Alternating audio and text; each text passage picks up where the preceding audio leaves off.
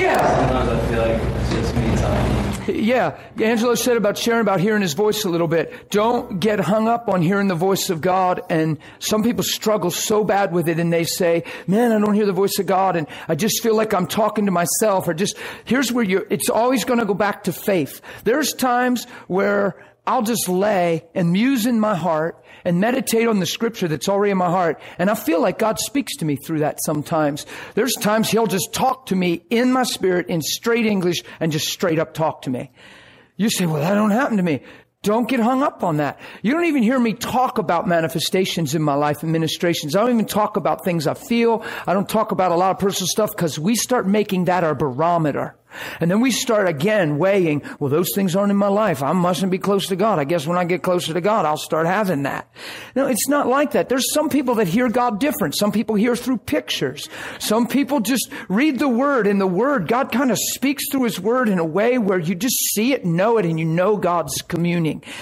There's a lot of different ways to hear the voice of God. If I would just say how I hear the voice of God specifically, you would maybe weigh yourself against that and see if that's, and try to pursue that for your reality. But there might be a way where you function, where you think, where you see, where your childlikeness, your innocence leads you in such a way where God just speaks to you like a little thought and a whole thing will open up. I know people that'll just, and this happens to me sometimes, but usually God talks to me in straight English in my heart.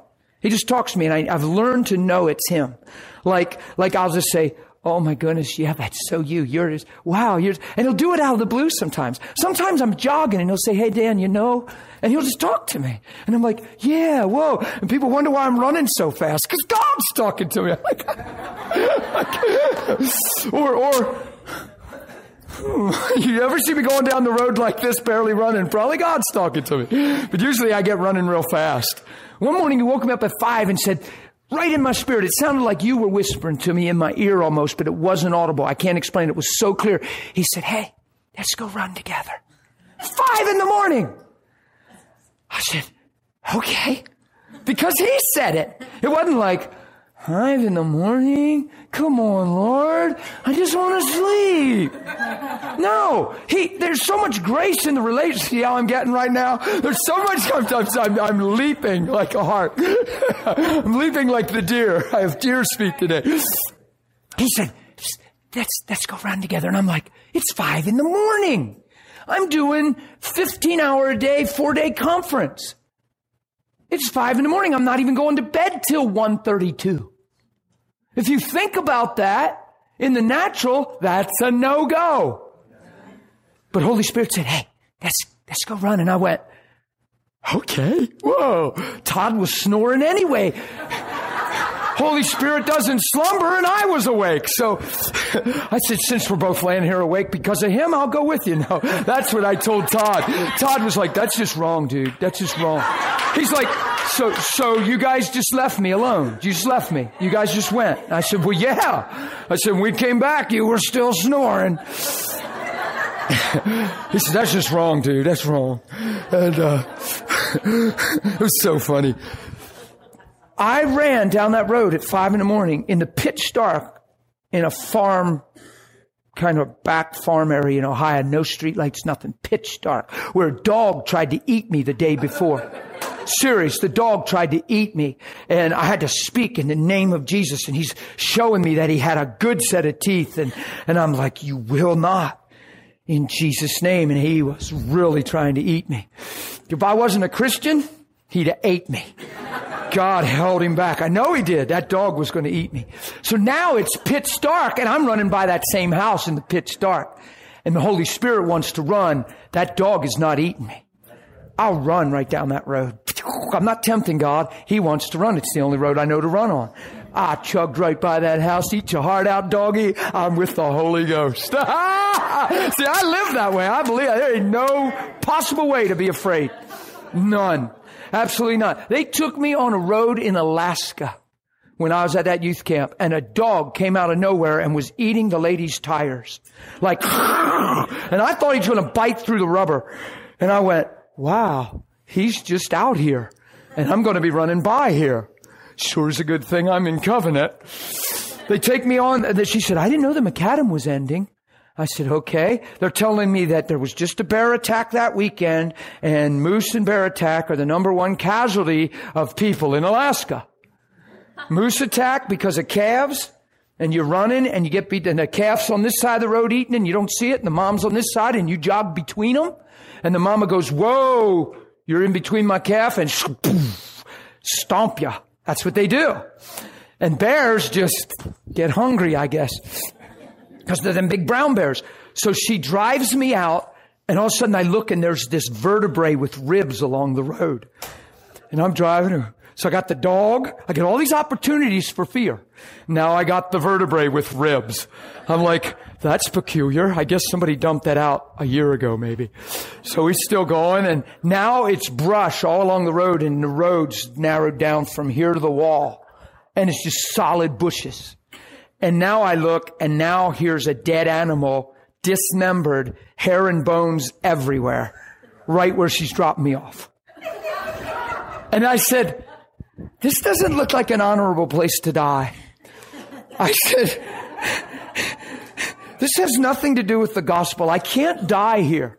She said, do you want to run? Are you okay? Maybe you shouldn't run here. Maybe I should. No, I'll be okay, honey. Drop me off. That's just what I told her. She drops me off. I had to check the carcass out, Dean. I go over there. Here it was a moose. I thought, man, if something's killing a moose. Here's this big moose tore to shreds. And I look, and it was kind of fascinating to me. I'm an outdoors guy. Remember how I said I play with the rattlesnakes, right? I'm there, and I'm like, whoa, there's wolf tracks everywhere. And I'm like, this is like amazing. And then I started, I realized the hide and the carcass where it was all ripped up was drug way up. And as I get up there, here's this big set of brown bear tracks. He drug it up there and must have been sitting with it. And I see these movies and hunting shows where they're laying on it, guarding it. Don't let nothing near. And I started thinking, this might not be the best place to stand right here. And I looked, and I was like, I think I'll head back. But you have to understand, fear is a dime a dozen in that place. So when I go by the place where the dog is, if you don't have a close relationship with Holy Spirit, you are freaked out. But I just know I'm okay. I can't explain that other than I know I'm okay. I ran right by the house, never saw the doggy. And I did see the white doggy, but I never saw the black one that tried to eat the car.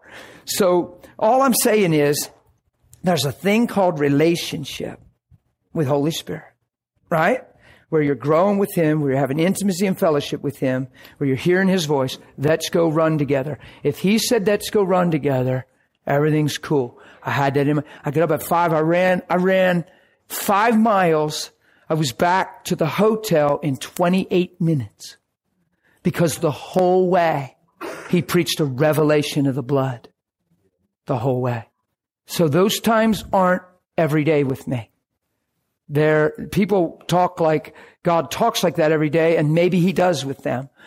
But I promise you, if He's talking like that every day, I wouldn't probably share that with everybody unless your life reveals that, because it lessens the impact of Him talking to you.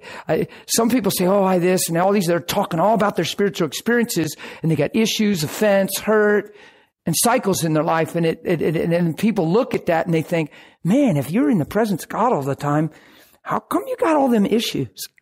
And it does. It confuses people, and it wanes the power of being in His presence. And sometimes you have to be careful with just talking manifestations. You know when somebody's with the Lord. You know by their life when they're walking with Him. The reason I don't share my personal experiences too much is because I don't want them to be the barometer. I don't want people to chase after that for their experience. Because here's what I know. If we preach on identity and you start entering in by faith in your bedroom, He'll see you there. He'll meet you there. And then your relationship will be your relationship. And then Angelo will have his own revelation, his own identity, and the way that he hears the voice of God. But it's many ways with me. Sometimes He'll speak one word to me and open up a whole paragraph in a moment. Do you see what I'm saying? It'll just, everything will make sense. Like I'll just see what He's saying. You see what I mean? Like that time when I said I knelt and He said, why would you be discouraged? That's all He said. And when He said it, I knew exactly what He was saying. I saw the whole picture in a millisecond. You get it?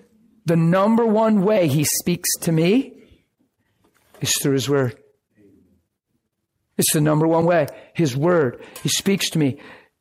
What I mean by that is I'll read a scripture, and because I've filled my heart with the word, 3 other scriptures will just pop off, and all of a sudden the dots are connected. All of a sudden I see what the Lord's saying. I'll read a chapter, and all of a sudden my heart will just start to open, and there's things about Jesus' life. There's his word. I so treasure his word like silver. Like that proverb. I treasure his word. Do you get what I'm saying? So he speaks to me, Angelo, mostly through his word. Some people get pictures and visions. It's all ways we hear from God. A whole bunch of ways. He said what a lot of us probably feel sometimes. I feel like I'm just talking. Well, like sometimes I don't know whether I should just be quiet. I understand. There's a big time for all of you. I know people say you talk too much. You never let him talk. There's a big time for you to continue to make confession out of your heart and belief in everything you're wanting to believe. It's not a confession sheet, an expression. We're going to do it in a minute. You're going to see what I'm talking about. And the whole time I'm doing that, you're saying, well, God can't speak to you. You know, conversations are two-sided. He has plenty of time to speak to me. He can speak to me any time. But there's a time where I need to establish my heart in truth. There's a time where I might go for 40 minutes and not hardly take a breath. But the whole time I'm releasing faith, and grace is establishing me in that, and I'm making declarations and declaring things and seeing things, and God's actually praying through me. Sometimes I've learned that Holy Spirit's actually the one that's causing me to pray those things, because when I pray them, I see them. Pray them, I see them. So is he speaking to me in that process? Absolutely, right while I'm talking. Because as I'm praying, I see what I'm saying, and I'm becoming what I'm saying. You get what I'm saying? So all of a sudden, grace is meeting me where faith is. Or you can feel like, man, I'm just talking to the air. I don't feel like God's there. He's absolutely there because he says he is. Period. So don't feel like you're talking to the wall. You're not talking to the wall. Say, well, I don't feel any sense of anything. That's all right. Continue in the word. You'll know the truth. The truth will make you free. When you find a reason to back off, when you find a reason to pull back, or you say, well, I tried that, brother, you're reducing the gospel to a method and a form of function that'll deceive your heart. It's not a method. Faith is a lifestyle. We come to him. Amen? Come on. You have a good friend, and you know they're your friend. And you know they're your friend, and you're not at their house, but there's already a revelation that they live there. There's already a revelation that this is their phone number. You call them, and there's nobody there. There's nobody there. It's like when I call Pastor, there's nobody there. You just get his voicemail. But I know he's real, I know he's alive, and I don't lose heart, and I keep calling because I'm gonna get through. Get it? Why? Because a revelation's established that I know who he is. I know. I really used you, didn't I, on that? It's been my experience at times, but I call back. And every once in a while, I say, well, I left a message and I know he hears me. And guess what? He's faithful and calls me back. You get it? Do you hear the principle there? Don't separate this from our relationships. I've settled. He'll call me back. I know he's heard me. Look, I called 3 times now and I haven't got through. It seems like he didn't hear me, but I know he heard me. And I guess he's just caught up in this or that. Now, I know that's not with God. God's always there. He's not, like I always say, that the one difference between our relationships and me as a pastor, God's never on another line. And if he is, he can still be on yours. You see what I mean? So he's actually on everybody's line. But when you call me or I call Pastor, he might be on his line. That's the only difference there. God's door is never locked. It's never knock first. It's never sorry in a meeting. So there's things about our natural relationships you don't compare to God. God's always available. You come boldly into the throne room of grace. But don't struggle with that, okay? It's a good question. Excellent question. Enjoy the ride. Grow up into him in all things. Don't make seeking him a method. If you're saying, I tried that, then you've embraced the mindset that's discouraged you or frustrated you, and you've reduced your relationship to a method of seeking him instead of an expression of heart towards him. Do you get what I'm saying? So there's times he speaks to me. I wish it was all the time where he speaks to me like in such revelation in so clear English, and that's not always. This morning I was driving. I was up early. I took a ride. It was still dark out. I just couldn't sleep. I prayed and I just couldn't sleep. And I went out to the water company and walked. It was still dark when I got out there, and windy, a little bit drops of rain. But I got praying in the Spirit, praying in tongues. And I mean, here's a good example, Angelo. As I just so knew I was loved, and I felt so encouraged in my heart to be born again. Here I am, saved 15 years, and I'm driving down the road praying in tongues, so grateful I'm born again. And I just started to yell, Jesus, so loud as I'm driving. And the presence of God just went out of the blue. Just the tangible, holy presence of God just enveloped me. And I love you so much. See, I'm feeling that right now. But that was at 6:30 in the morning. 6 in the morning it was. That's what it was. And it was just an expression of communion. I'm praying in my spirit. I just prayed in the Spirit. I was just building myself up. I was aware of Holy Spirit in me. I was just speaking out divine mysteries. I was just praying. I didn't have any interpretation. I was just having fun. Nobody was listening. I didn't have to interpret it. I was just crying out of my spirit. I was just, and I was loud. And I was like, Jesus, I got pretty I started yelling, Jesus. Oh, and I had Misty Edwards in the background with me, rocking, seeking Jesus. So I was like, girl, you are on it. Yeah, we are in the same throne room. It was just good because she was right with me. Somehow she got through the door with me. It was like, actually, it was at that place when I've hit it on and turned it up. And, because there was a track there that came on my heart, and I hit it and I turned it up, and I turned it way up, and I got screaming, Jesus, Jesus. See, you guys weren't there. That's secret time. That's personal. The more you give yourself to that, okay, watch this. It's good that we're here. You give yourself to that more than you give yourself to here. Because that's the only place what we're doing here is real, becomes your reality. That's where you walk it out. That's where it becomes established. Is that fair? Make a strong statement. You can sit here and get tons of information is what it'll be in the long run. Without that place, that's all it'll be. Without that, everything you get here is information. It's knowledge. It'll puff you up. And in the long run, it'll bite you because this whisper will say, yeah, you know all that, but it's not your experience. And there you are in that cycle again. Feeling like, if I didn't get it by now, I ain't gonna. This is your birthright. That thing I just said this morning, whatever that looks like to you, that doesn't mean this. You don't hear me even preach a lot on praying in tongues like that, because then people make it a method. We get into work so quick. We're like, okay, I got to pray like 10 minutes in tongues every morning. I might not even think of praying in tongues. It might not even rise up in me to pray in tongues in the morning. I might just pray in English and read my Bible and worship Jesus. And every time might look totally different. Do you get what I'm saying? Honestly, when it's like that, I think it's true relationship. Because I'm not under pressure to perform anything. I don't feel like I have to do something to get something. I don't have to pray in tongues for a half hour to get something. I already have it. I'm entering into what I know I already have, and that becomes clearer and brighter. If I end up praying in tongues in the process, great. If I end up just singing a worship song to Him, great. If I end up parking along the road and crying and getting out of my truck and kneeling in the field, great. But none of those things are what's making it happen. I'm doing all those things because of Him. It's just a flow. I'm not doing that to get to Him. I've already got to Him. He's already got to me. You see what I mean? You have to be very careful. I'm very careful not to teach that stuff out in a way where you're going to hear it as works. Because we make stuff works. It's like Christian aerobics or something, or morning exercises.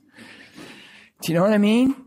So, and there's a general truth there that you could teach it out in a healthy way, but the tendency of people is to turn it into something they do to get somewhere. Are you okay with what I'm saying there? Do you get what I'm saying there? Because we've been taught so much to do this and pray an hour in tongues and then try English, and it might be good to get on your knees, and a half hour prostrate wouldn't hurt your humility life, and da-da-da-da-da. That's all the spontaneous response of my heart. I was laying on my face one day thinking, I want to honor God. I need to honor God. And I laid on my face prostrate. Nobody was looking. Nobody was even around. I laid on my face. As soon as I got on my face, Holy Spirit said, hey, why don't you just flip over and talk to me? And I bawled and I rolled over on my back and he just loved on me and we just talked. But he didn't, because my heart's so sincere in what I'm telling you, and I've asked him to father me and lead me and disciple me that way, that if I'm even slipping into something like works, I think he'll slip up. If our hearts are in that place, and it's not about works at all, it's about knowing him and loving him, even if my heart's sincere and I feel like I want to honor him and get prostrate, and it could have any look of works whatsoever, or this is how I'm going to get in deeper or whatever, I think that's right when Holy Spirit will slip up and say, hey, psst, I love you. Why don't you just roll over and talk to me? I flipped right over. I was so humbled by that. That was like the biggest kiss. I was like, God. Just flipped over. Just talk, share. Did very little talking after that. Just knew he loved me. Just laid there quiet. Ministered some things. Gave me some direction and stuff. Actually, the way he works with me, he usually gives me information and answers and directions on things I've been seeking, not what I'm seeking right now, because then I don't know about you, but back in the beginning, I used to have the tendency, is that God or me? And here's how he fathers me. I'll ask questions in the morning or through the day, and about 3 hours later, when I'm not even thinking about it, he'll go boom, or just speak to me and answer what I was talking about 3 hours ago. And I know it's not me because I'm not even thinking. Do you get it? That's how he fathers me.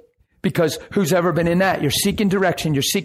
You want wisdom. What do I do, God? And then you start getting impressions. And next thing you know, your mind's engaged. And then, is that just my desire? Is that what God's saying? Is that just what I want to do? Is that really God? Is that just me? Who's ever been in that? I think we've all probably been a little bit in that. Right?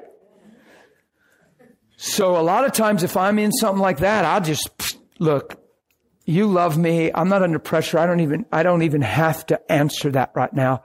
You'll convince my heart because you love me. And I just don't want to live out of my head. I want to live out of my heart. So thank you for fathering me. And I'll release faith that he hears me, that he's answered me, and I won't worry about it. And I'll continue to enjoy the day in him and grow and flow and do whatever.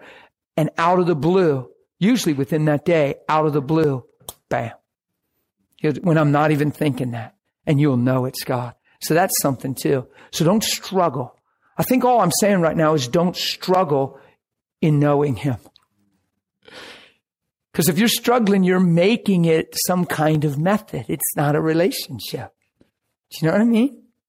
In fact, when you struggled in your earthly relationships and people, and it didn't seem like it was right, that who's ever struggled in a relationship and then felt like they drove somebody off or lost their own zeal to pursue that relationship because it didn't seem like it was working?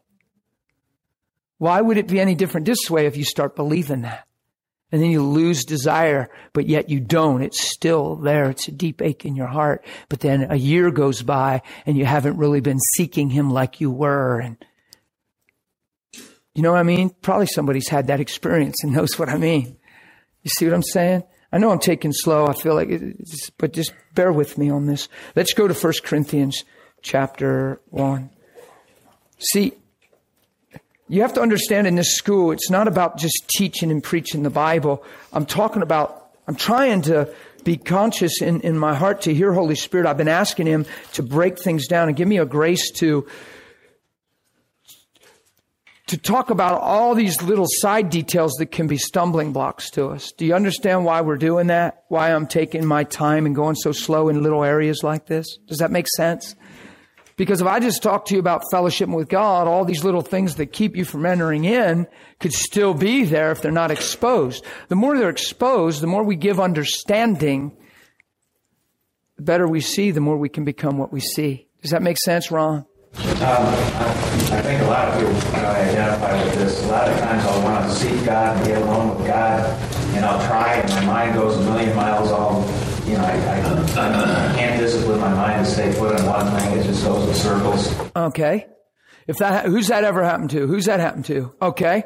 Here's the deal. If there's a song, if your heart's to seek God and that's happened, if there's a song that really, touches your heart, that means something to you, that you really like to sing to Him, not just a prayer song that you receive, but just a song that gives Him honor. Might be good to enter into a place like that, pray in the Spirit a little, but what we're going to do right now is the answer to what I've done in my life, because it happens to all of us at some level, at some time. Some people, it seems like it always happens. Who does it seem like it always happens to? Okay. The way to step through that is meditating on the Word. And isn't it amazing? Your question comes right when I'm ready to go there. And this is what the Lord showed me to do today at 4:30 in the morning. He woke me up at 4:30 in the morning and told me to do what we're about to do. And you ask a question, that is the answer. Because what I'm going to say to you when I do this is going to say, some of you that have trouble keeping your mind focused and you feel like this is something and this is what it looks like that'll get your mind locked in. And isn't it cool that I just turned you to 1 Corinthians 30 and he asked that question? That was actually for me. That wasn't even for you. And I already believed I heard God at 4:30, but now I am so sure. I'm like, so affirmation's good for all of us. Who believed already that they heard God, and then it was good to be affirmed that you knew you heard God, even though you knew you were heard God. Like there was 1 Corinthians chapter 1 verse 30. Did I say 1 Corinthians 30? Did you guys think I had a different Bible? Some of you were like, 30? Where's chapter 30? It ain't even here. You didn't look for 30. Who looked for 30? 1 Corinthians 1, verse 30.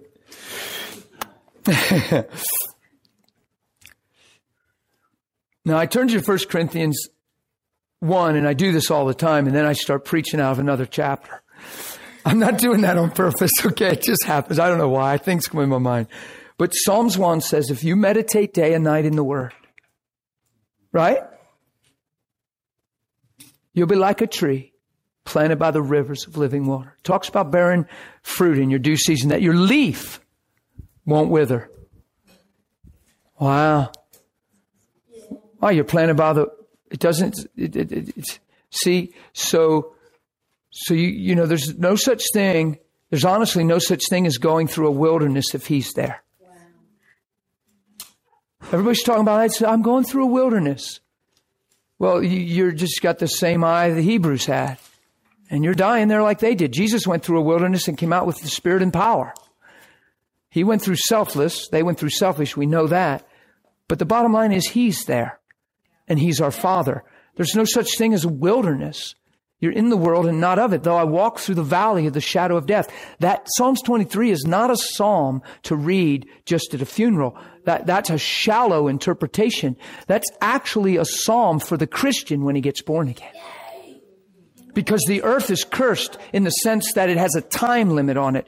Cursed in the sense that it's suffering from the fall of man until it's rolled up like a garment and burned with fire. There won't be a new heaven or earth. So this earth as you know it is going to be totally removed. So you're walking in the shadow of the valley of death, of a place where revelation will come to pass, an earth that's going to be rolled up like a garment and burned with fire. Did you get that? Yes. So you're walking, but you're not fearing evil. Darkness covers the earth and deep darkness the people, but the light's upon you. Think of Psalms 23. And in that place, walking in the valley of the shadow of death, it just seems like death is impending and waiting to come. It just seems like catastrophe is lingering all the time. There's just always, the Bible actually says that there's things that are going to happen. God's going to come. And it says that people in Revelations that aren't prepared, that don't understand, it says that it's going to be a day of darkness and gloom, because there's no hope when you're apart from Him. And they're going to cry out for rocks and trees to fall on them. They're going to seek to hide in a cave, lest they have to face Him, being apart from Him. I mean, that's serious thought. So there's no such thing as a wilderness when God's there. The closer you are to God, And the more you walk with Him, the more you'll see life for what it really is. You'll see life as a headache without knowing Him. You'll see the people you work with as a pain in the wherever. Wherever. Just pick a holy, sanctified place. The neck. The next time one of you say, pray for my neck, it hurts. I'll say, see your coworker clear. No. No, I won't. How do you see your coworker? I see my coworker's a pain in the butt. It's my neck that hurts. Pray for my neck. My butt's fine. No.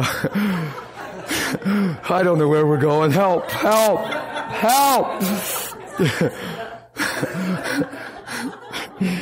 Serious. If God's there, if you're in relationship with Him, your perspective on life is crystal clear. If God's there, how can it be a wilderness? Were they in trouble in the wilderness? Did they ever have a reason to complain? In reality, were they ever going to die? But because they failed to see the truth, they died. But they weren't ever to die. They didn't have to die. They died because they didn't see truth. That's powerful. It's never a wilderness. Please don't get trapped and say, man, I'm in such a wilderness. I told somebody recently, I said, it must be the Israelites' wilderness. Because it's not producing life. You're getting your eyes on yourself and how these circumstances are affecting you instead of manifesting God. See, if the circumstances are manifesting God, your eyes aren't on you and you don't even see wilderness. You're actually manifesting God in the midst of trial. That's all it is. If you turn inward and get your eyes on you and how life's affecting you, you'll just say you're in the wilderness your whole life.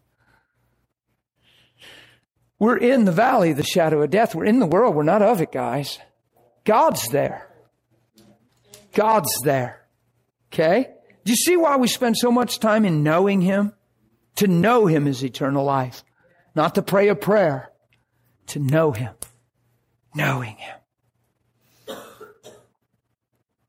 When your mind, I got on all that because I quoted Psalms 1. And then we went to 23. If you meditate day and night in the Word, you don't sit in the seat of the scornful. You're not hanging out and running with the mindset of the sinful man. You're not living in the wisdom of the world. You're camping out in truth. It's the Word of God. You don't need opinions, guys. You don't need your friend to tell you what they think. You don't need a piece of someone's mind. Oh, you know, well, let me give you my opinion. Well, I'd like to give you some advice on that, brother. Man, I don't even like that whole advice thing. I'd like to give you the word on this. I believe this is the heart of God because I see it in Jesus' life. And I'll share it not to be right in somebody's life. I have no need to give you advice. I don't even want to. You know what I mean? He's the Spirit of counsel. I don't want to give you a piece of my mind. I want to give you His.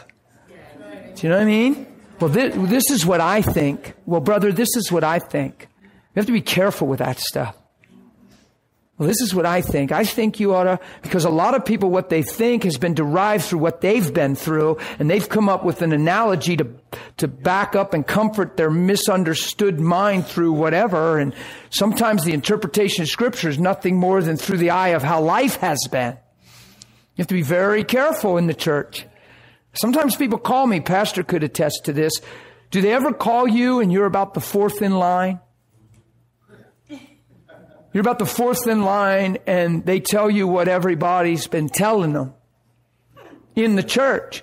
Sometimes they make the mistake of telling you who they called. Because I don't even want to know that stuff. Because then you have to work that out of your soul. You know, be very careful to not just say, hey, so-and-so this and so-and-so that. It's kind of cool because a lot of times they'll tell me, yeah, that's what Pastor Dan said.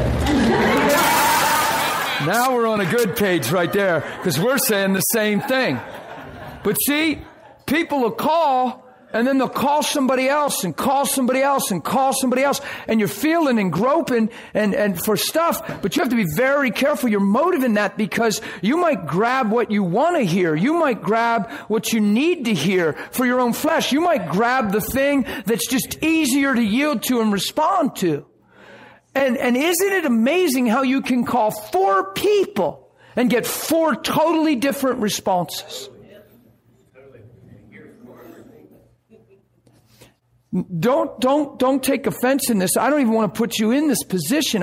There's only a few people in my life, if I needed to call for something, that I would even call anyway. I'm seeking God. If I need to get something clarified, I'm seeking God. I'm not beyond counsel. I'm not beyond you cheering me on and affirming something, but I'm not just going to just put you in the position to say, hey, what do you think? This and this and this. I wouldn't even do that. I want to know in God, is there somebody I should call? Because there might be somebody that knows exactly where I'm at and he just might want them to speak into my life. But I'm not just going to randomly just start reaching out and asking, hey, what do you think about this? What do you think about this? I don't think that's a good thing. It hasn't been a healthy experience in my life for people. And yeah, like I had somebody the other day, they went to a church. And the pastor, it doesn't matter where, and none of you will discern where, because you don't need to know, and God won't let you know. But this guy goes to a church, and the pastor, he's talking to the pastor. When he left, the pastor said to the guy's friend who invited him to his church, he said, the pastor said, boy, your friend's really arrogant. The friend went back and told the guy, well, my pastor said you were arrogant. And he also said he has a discerning of spirits, and you're carrying this and such a spirit. And the friend that told me this said, my heart grieves over that, because I know my heart, it wasn't about arrogant. I just encouraged him in a thought in the scripture. He just took it as arrogant. I asked the Lord, is there any way I was arrogant? But here's my point. It's not about debating, was he or wasn't he arrogant? Is he in denial? Whatever. The pastor telling a congregation member is just like a Christian telling a Christian, boy, they're really arrogant. And putting that in her soul, right? And then saying, in fact, you know how I see things, Gene? Yeah. Well, this is what I saw over them. Really? Well, how's that help them? That just marks them and puts us on some spiritual trip at their expense. So if you saw something over them, cast the thing off of them. Deal with it. Love them enough to pull them aside and do something. Don't just go tell 4 people what you saw over somebody, because now they have to deal with that knowledge, and every time they hear their name, they have to struggle with how they see that person. And then we wonder where God's power is and why we're not growing more. And we give ourselves to this stuff as if it's just common every day the way it is. Man, you run from that stuff. That stuff doesn't fly with me. You don't want to be doing that. And that's a pastor who people are respecting. God forbid that I walk up to Phyllis and say, man, Phyllis, your girlfriend, that girl you brought to church, man, she needs to get a revelation. She's got some serious issues. I mean, she's got a lot of pride in her heart. In fact, I saw a demonic spirit hovering over her. If Phyllis respects me and Phyllis thinks I'm a man of God, she's going, what? Oh my God. And she has a relationship with the person. That's not, I'm not saying I saw an evil spirit over her. I'm not going to tell you that. Right. To put that in, and then now you're, and then she, Phyllis, why have you been acting so weird lately? Last 3 times we went to breakfast, you're just looking at me strange and mumbling. What are you doing? Nothing. Come out right now. Come on. And now you can't even be a friend with a clear conscience because of what I put in you. I just promise you, if I thought I saw something like that over your life, out of love for you, I would pull you so far away from the rest of the world. And I would love on you and talk to you, and I'd encourage you in some thoughts, and I would weigh that out. I wouldn't even tell you what I saw. I would weigh that out and just minister and talk and see where it goes. I wouldn't make much of that. And if I didn't have the authority or anointing to see that thing delivered in your life, God forbid that just become your story, and then you have need to See, we have to be careful with this stuff and counsel and quick peace of mind. And this is what I think behind the scenes stuff. Because a lot of this, guys, we're doing because we're drawing some false sense of identity and value out of it. It's making us feel spiritual at the cost of things. Get what I'm saying? Now watch this.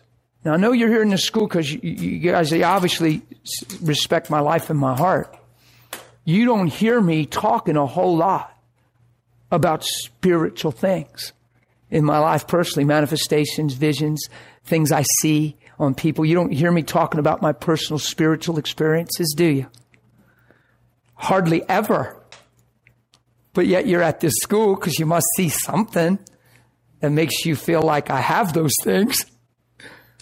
See, it's not about those things and how they look in my life. It's the foundation that those things flow from, that we're all hungry after, right?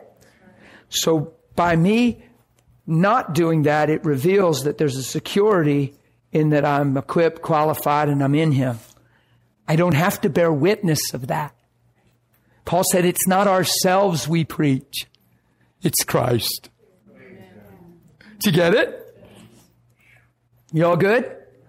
We're going to read this after we take a break. Bless you. Take a break. I'm already on? You are. You roll. Whoa. I just turned you on. Did you turn me on while I was talking? I must have been into my conversation. You were in my back pocket. I didn't even know it. Oh, okay. My money's on this side.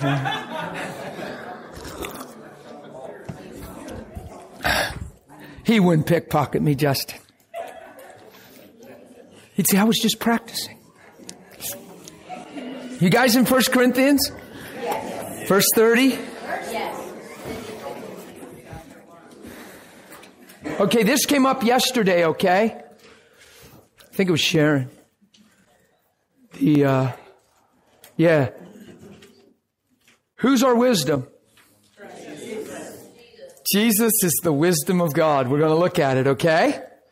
Now, when you find scriptures like this in your Bible, oh my goodness, don't just frame them and put them on your wall. Frame them and put them in your heart.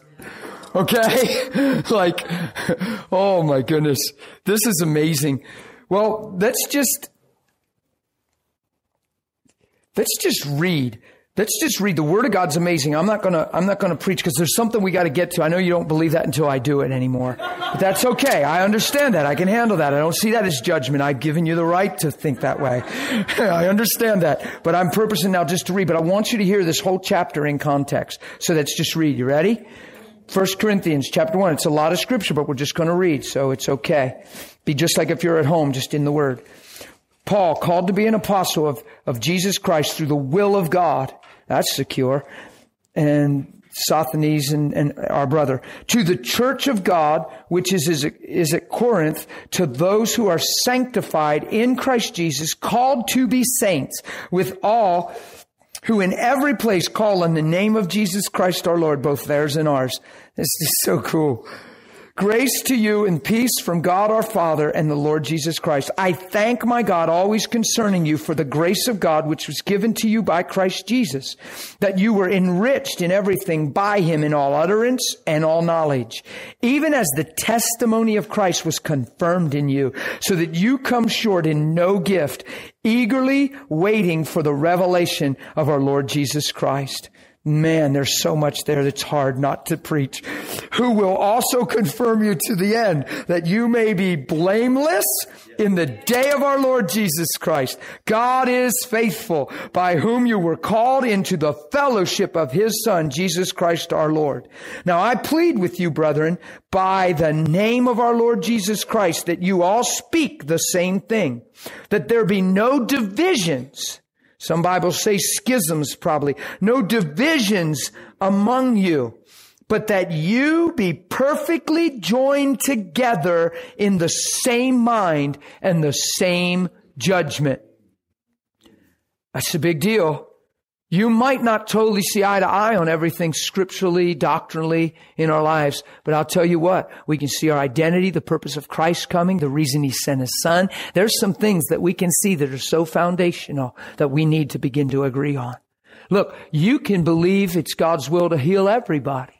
And I could believe that it's not. I reversed that because I believe it is. But I just reversed that. And we can still wake up in the same faith. The faith. That I'm created in God's image and I'm born again to be restored back to His image and become love and manifest the heart of God to the world around me. I can believe that is the whole reason I'm saved and still might not be sure it's God's will to heal everybody. That doesn't make me different than the person that says it's God's will to heal everybody because we're all still living for the same reason. Does that make sense? I feel that makes sense to about half the people. Who doesn't that make sense to? You know, okay. I feel that in the room. It actually feels like a bunch of people.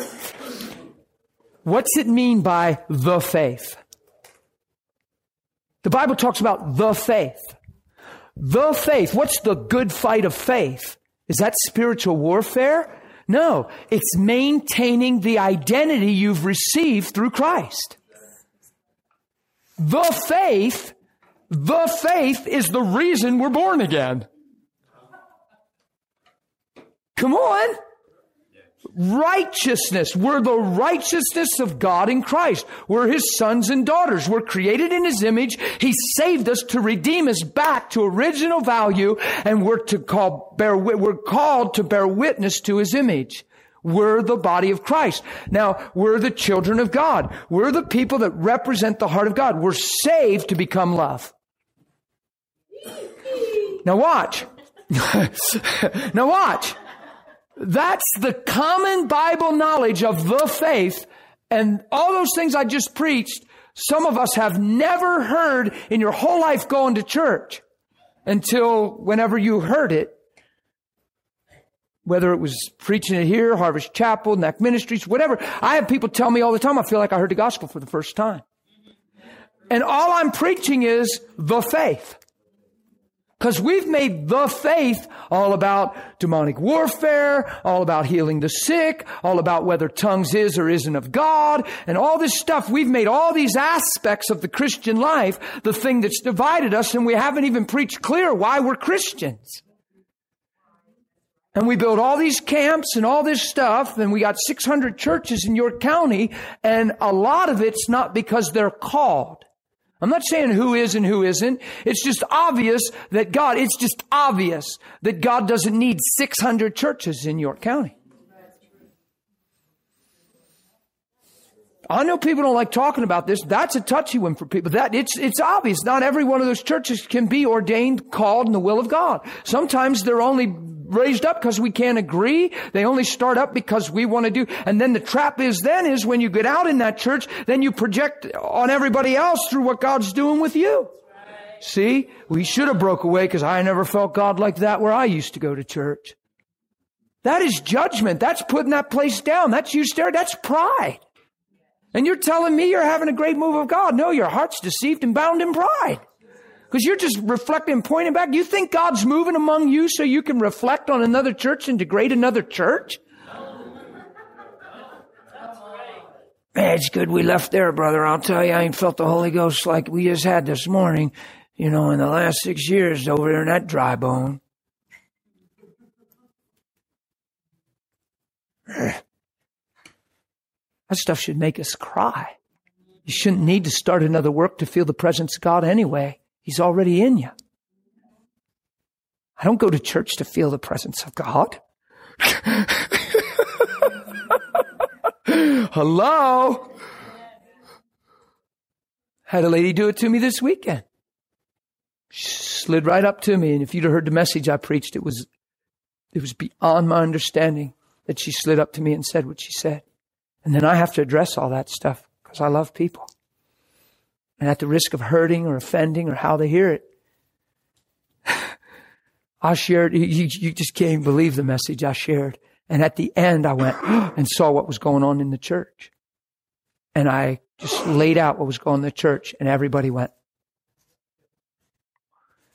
And one person ran up crying and said, I was one of those 5 people. I've been spewing poison. I've been this and this, and I have to make things right. And I'm going to pastor. I said, good girl. But another lady came up after all that and said, boy, the next day came right up to me. Boy, that was so anointed. I ain't felt the power of God in this church for years like that. Da, da, da, da, da, da, da. And it was a projection on leadership. She was making sure I knew that, she's saying the leadership's not what they should be, and they're this and they're that. And she's going to church. No wonder she hasn't been feeling the presence of God.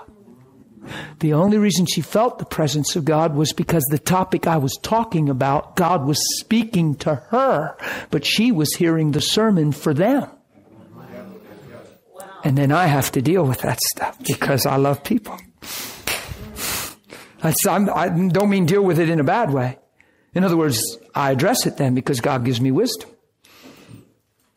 And all of a sudden you have to tell somebody, well, actually, honey, the reason you felt the presence of God, because of what you just said, God was actually speaking to you, not your leadership. And you're too busy hearing the message for your leadership because you have unresolved issues, and God's speaking to your own heart and you can't hear because you're hearing for them, not you. And every time you come to church, you're hearing for your leadership. You can go to church and listen to the sermon for your spouse. Or you can go listen for yourself and be a better spouse. Oops. Was that recorded? Good. Get the CD, baby. Pass that one around the world. That was a word from the Lord. Come on. You can hear the sermon for others. You could be sitting there and God could be speaking right to some in your life, and you got an unresolved issue or a belief that's less than edifying, and you're thinking, boy, I hope Fred's listening right now. I hope he's over there. And you're looking over and you're trying to get your eyes on Fred or Bill or Bob or George to see if how they're responding, because you're hearing the sermon for them. That means you're carrying judgments. If you're not carrying judgments, but you have an awareness that those things are prevalent in someone's life, because I'm a pastor, so I'm involved in a lot of people's lives. So when I hear a certain sermon, I can't help sometimes but to hear that word speaking directly to certain people. And in my heart, there's a way you would respond if that would happen. God, so thank you for loving us to speak these things. You know the people in my heart right now. God, and I just thank you. And the only reason I'm thinking that is because of the conversations you understand. Yeah, you're so good. Thanks. I can understand that word going right in and blessing them and bringing life because you love them so much. And all of a sudden it's a healthy, valued thing.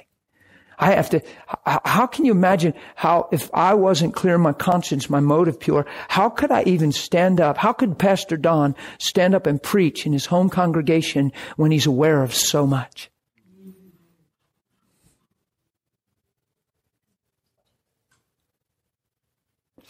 If your heart's not pure, if you're not walking in love, you'll just project. You'll use the pulpit to try to resolve issues.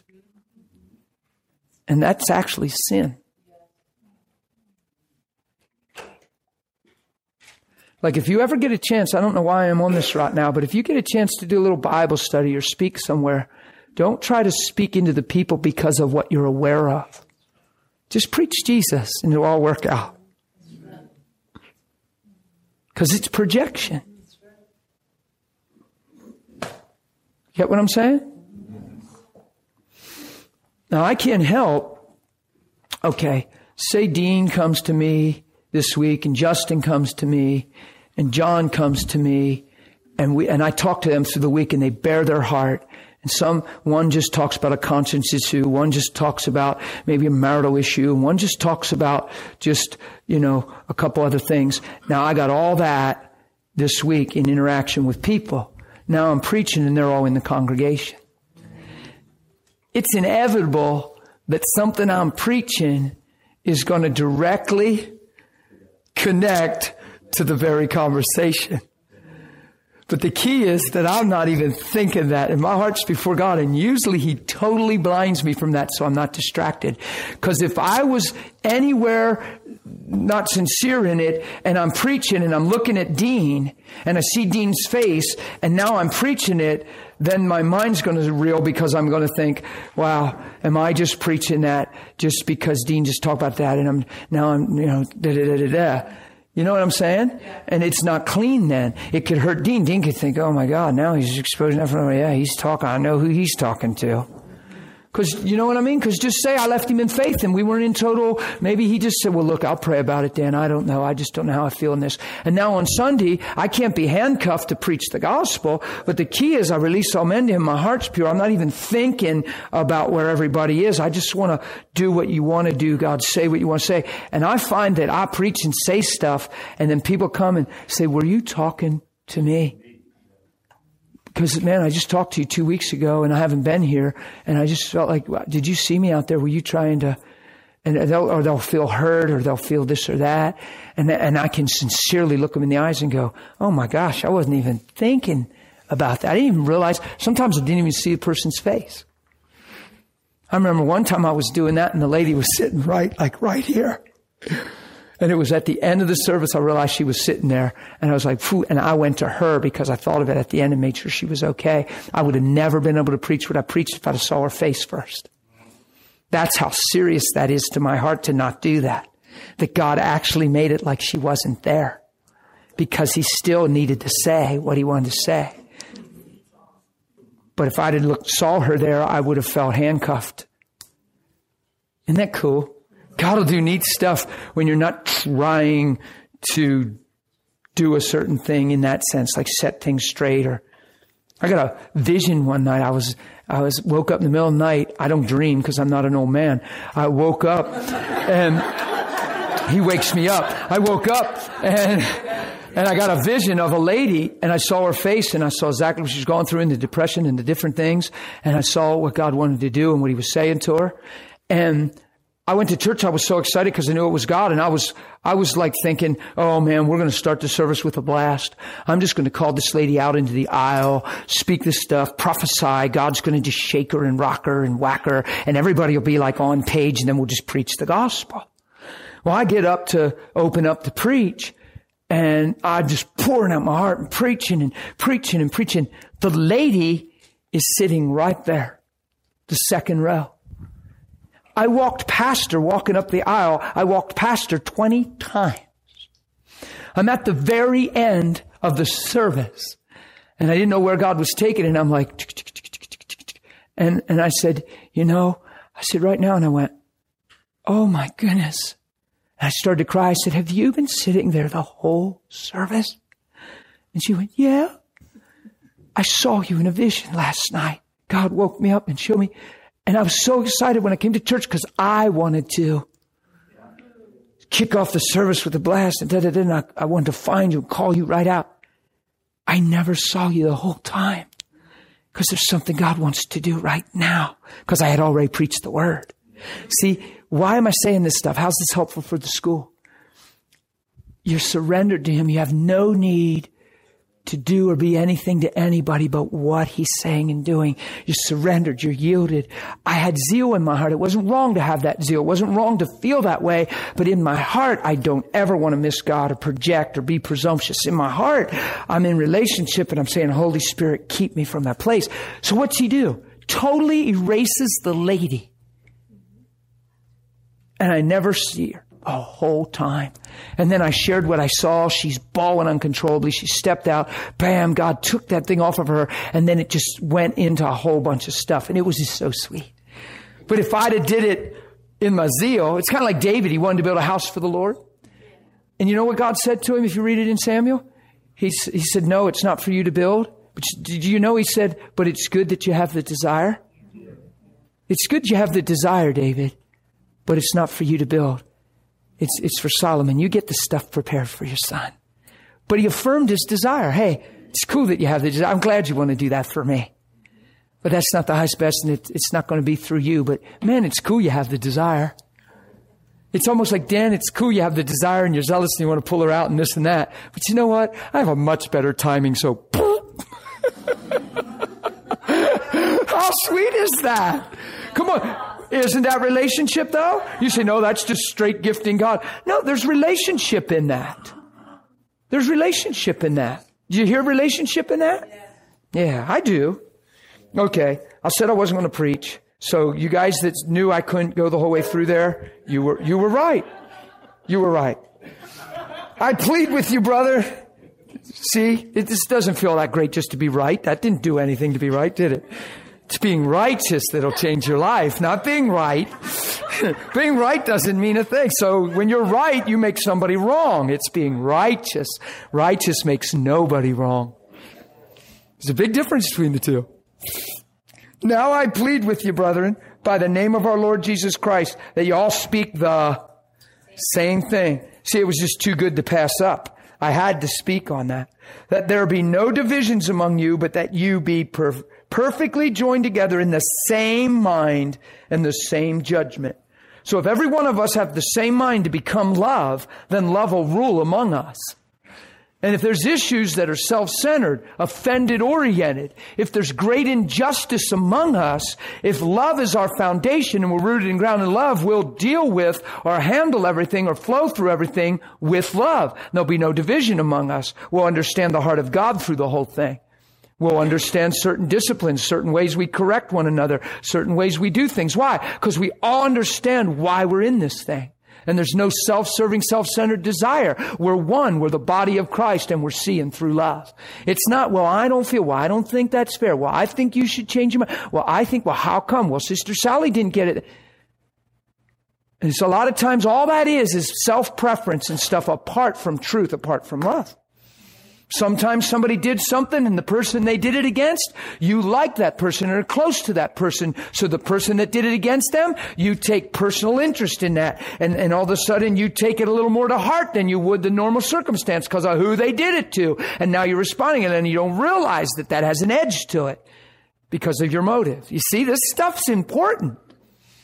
The more we be rooted and grounded in love and come from the same mind, joined together and fitly, perfectly together like that, the more we'll respond from that steady place of love.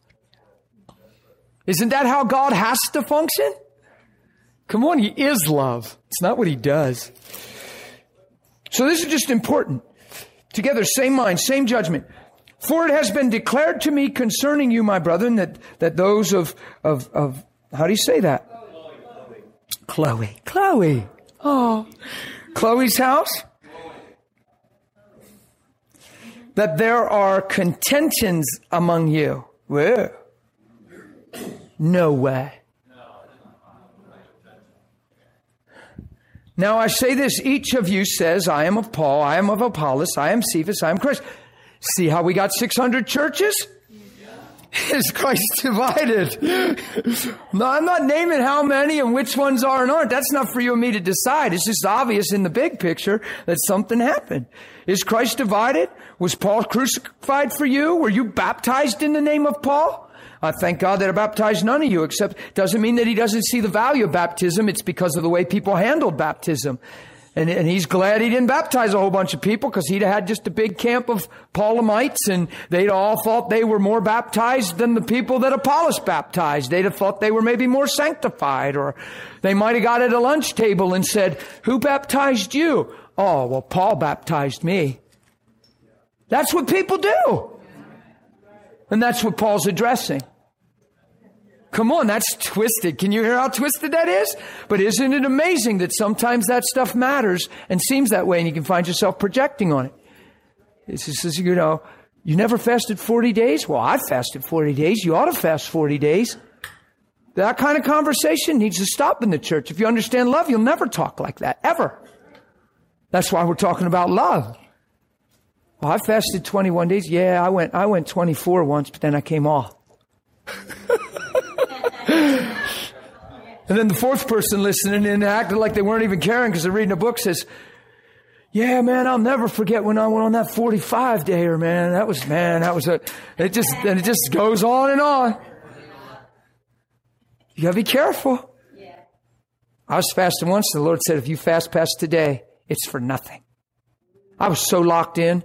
I didn't even feel like I was fasting. I was so psychological locked in. I was so ready. I wasn't hungry. I wasn't weak. I wasn't nothing. I don't get a whole lot that anyway because I fasted a bunch over the years. But I was going to Neverland. I was going to reach a point I had never reached. I was going out there, right?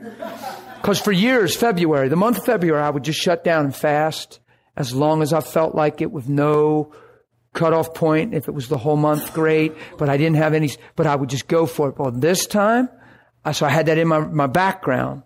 And I thought, I'm going for it. And on the point that I had never been on that day, I'm in my bathroom, and that's what the Lord said out of the blue to me. If you go past today, it's for nothing. And I was like, what? But why? What? And He said, because you've lost sight of what you're doing. He said, and it'll be for nothing.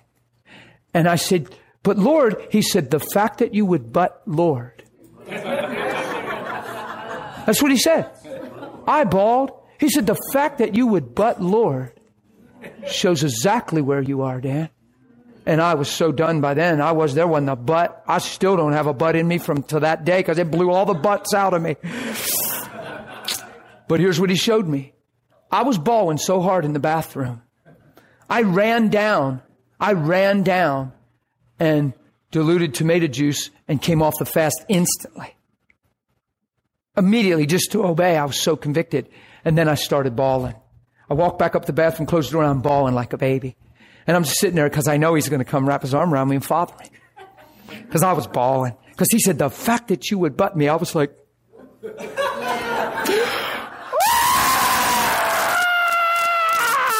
That's what I did. You have no idea. I was done, man. And then He come and He's like, now look, honey, come here. Look, I love you, but you don't see this. And He's cuddling me. I was right on His lap.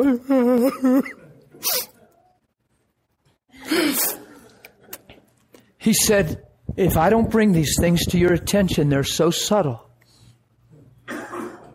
He said, if it's about an amount of days you're fasting, then you open your heart to pride and falling into pride. And you're hearing that somebody else fasted this. And you might not even say it, but you might think in your mind, wow, well, I fasted. He said, when those things matter, you've lost sight of who you are and what you're doing and why. And He wouldn't have me do that. Now, why is He coming? Why is He coming and intervening and saving me like that? He loves me, but watch this. I totally know that and receive that. And I have talked to Him so much about fathering me and not letting me get off track. And the ability of me to go into darkness and weakness on my own is obvious and evident to you. And it would be daily if you weren't the grace in my life. Come and father me. Don't let me get off track. I talk to Him like this. Kick me in the butt if you have to, because I know you love me. But don't let me get off the straight and narrow. I talk to Him like that. He can correct me. He's the Father, and He loves me. He's not saying, you dummy. He's not coming in and saying, what are you doing? Didn't I tell you not to do that? Oh, you make me so mad. Because we've been touched that way in correction all our lives. We're afraid to just give Him total access to our lives and trust that He's a Father. He's a good God. He has saved me in those kind of situations a whole bunch of times where if He wouldn't have spoke, I would have been deceived and I'd have a resume of deception. There's people that do those long fasts and then they get caught in those things and it takes them in weird places and ministries might even fall because of it. Because of where it ends up leading, the pride and what it goes from this to this and the way the stone skips and ripples and now you got more. And you know how things work. Why does that stuff happen? I'm convinced in my heart that the more we get alone with Him and give ourselves to Him and let Him father us and ask Him to father us and give Him total access to our life, my life is not my own. I'm on the earth for your glory. I'm on the earth for your image. I'm not in works. I'm in you. Your grace is able to take me where you desire. If I'm in one bit in the flesh, one bit off track, one bit in the wisdom of man, I thank you. You'll father me in this thing and reveal the truth to me in every circumstance and situation. I talk like that. I pray like that. It's very important to share that with you if we're talking about revelation and knowing Him. And you see what I mean? It's very important to ask Him to father you. Thank you, you're my Father. Every time you call Him your Father, what are you saying? I'm your child. Yeah. Father means come forth from. Every time I call Him Father, I'm saying, I came forth from you. Your DNA's in me. I look just like you. I can see me in you, or is it you in me? You know, people say, you look just like your dad. Yeah.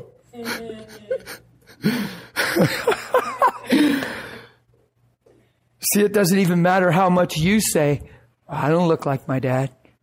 And you weigh your life introspectively and negatively. He's your dad. You ought to look deeper. You look just like your dad. You can't change that. So why not walk in it? You get it? Come on. I know I feel a little flaky right now. I don't know how I look or act to you. I hope I'm making sense, but I sure feel like he's my dad. I don't know about you, but I am so glad I didn't finish that fast. You know, if you're really spiritual, you walk in one. No, I think that's funny. That's funny. He said if I was really spiritual, I'd have picked a longer month. February. That was too funny. No, it's actually the February thing, that's so cool. Man. The February thing is a timing thing for my life and schedule because, you know, actually there's a sacrifice when you do long fasts when you're traveling and certain things and different, and there was just a reason it was February. So, that is so good. That's too good. What made you even think that, brother? Would you stretch your hands? We're going to pray. No, that was funny. I like that. He said that's so funny. I'm thinking, yeah. But really, think if he wouldn't intervened. I might still be fasting and think I'm God himself. I might still be on the fast, walking high above you. Oh, hi, Brian. Yell a little louder. I can't hear you. Come up hither. If he wouldn't have adjusted me, who knows what might have happened. I might have swelled up and popped.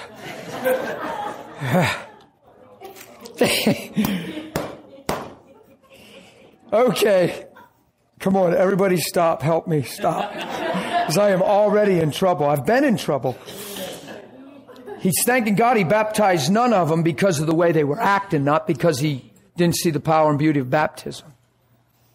Because he saw what was happening. Look, he qualifies. At least any of you should say that I had baptized in my own name. In other words, I was baptized into Paul or with Paul by Paul. You know? Yes, I also baptized the household of Stephanus.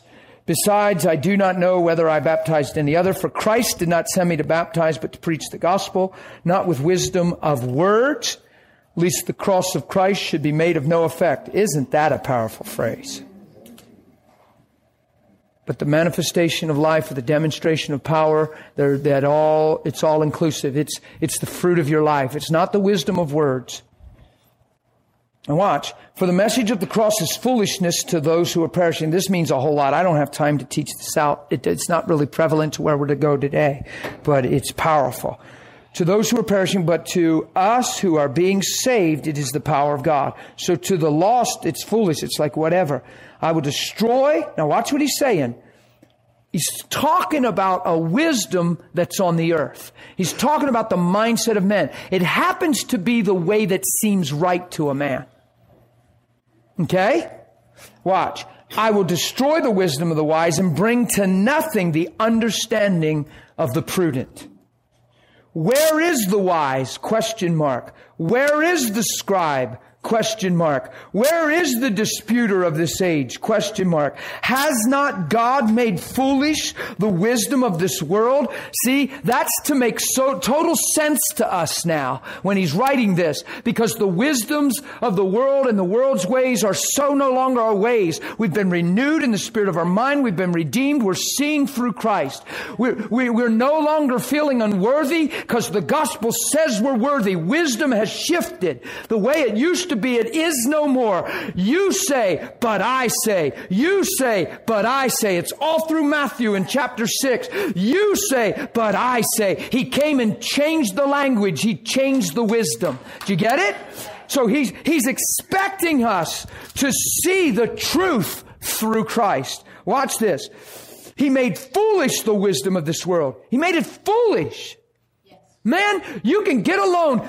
Watch this. Oh gosh, I'm going to just do something here. You can get alone and say, Father, I thank you. It is foolish to fear. Because you're the Lord God. It is foolish to worry because you are faithful. And if you sent your Son to die for me, if you sent your Son to raise me from the dead and put life in me, why would I worry if you're the Almighty God? Because it's not about just me anymore. It's about you in me and you through me. And my life is not my own. It is foolish to live in worry and fear. Foolish to live in strife and stress because your love is what I've become. That's the way we're called to pray. We don't pray like that. We haven't even been taught to pray like that. We just pray about trouble and what's wrong and how cruddy we feel and hoping God changes that. And I read something like this and it's meditating in the Word. Meditating means to muse and mutter and repeat and now, meditate, you can see, is a quiet. Sometimes it's that way. Sometimes it's very aggressive with me. Right now, I feel very aggressive because you know what? It's foolish for me to think the way I used to think. It would be foolish for me, God, to be offended now that love has come. You weren't offended in me. How could I be offended in any man? God, when I didn't know what I was doing, you loved me. People don't know what they're doing or they wouldn't do what they do. I love the world around me. God, I see the value of people because you showed me the value of my life. That's prayer. You walk in your bedroom and you just pray like that. And you just speak that. And it sounds like you're the only one talking, Angelo. But I'll tell you what's happening inside of you. It's becoming alive. Grace is touching it. Holy Spirit's making it your reality. And somewhere in the process, your eyes getting converted. And the way you see is changing. And you cannot come out of the bedroom the same. You might not feel any different. You might not know you changed. You might not. But you'll start seeing things different, responding different. You'll get thrown into a fire. But because you pursued the gospel in truth in the secret place, when the fire rises, the gospel's there to defend you. If you wait for the fire and then try to run to the gospel, you're late. And that's why we lose so many battles. Okay? Forgive my excitement. I feel excited about this. This is powerful. Where has not God, it's a question. Has not God made foolish the wisdom of this world when He sent His Son and showed us what truth really looks like? He came to His own and His own received Him. The world was created through Him and the world knew Him not. Why? Because of perversion, the perversion of the fall. Man's eye and perspective got totally contorted, twisted, and perverted. And it turned inward, self-centered, and deceived. Oh, the gospel, 180, totally changed. Has He not? Has He not made foolish the wisdom that you and I lived by? Yeah. Right? How does that become real to you? By knowing it in your head and reading it in your Bible? Or coming into agreement with it and exchanging it out of your heart, you believe, but out of your mouth you make confession. And all of a sudden you connect the two in a place of secret prayer. Holy Spirit's there, faith's there. You're accepting that. You're laying down your rights by saying, wow, all these things, worry and fear, and I don't even reserve the right for this. Natural knowledge has no place in me. The wisdom of God reigns in my life. Holy Spirit, thank you for the revelation of these things. And as you're praying them, grace is making it your reality. Does this make sense?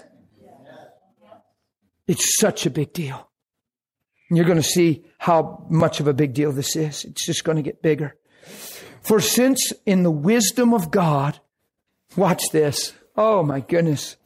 For since in the wisdom of God, the world through wisdom did not know God. So in the wisdom of God, the world through wisdom did not know God. So through the fall, God leaves this period of time go called the Old Testament, Old Covenant, law of sin and death. There's a whole lot there to see and learn and understand. And in the wisdom of God, we can look and see that through human wisdom, the world couldn't know God. They actually thought everything that happened was God. They had a terrible revelation of God. They were very sin conscious, very self-conscious. Right? Watch.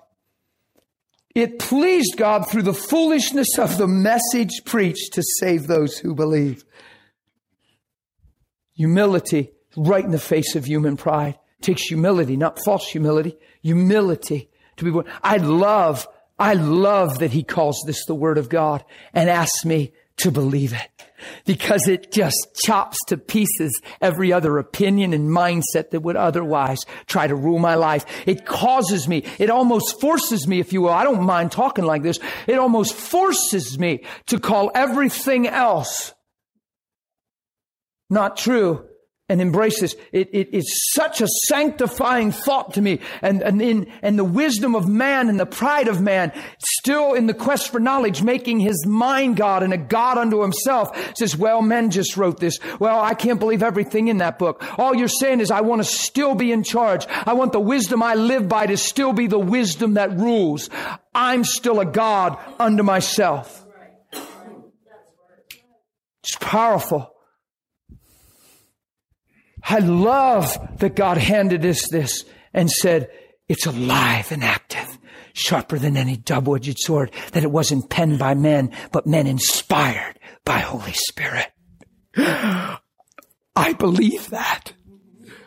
The wisdom of the world says, well, brother, come on.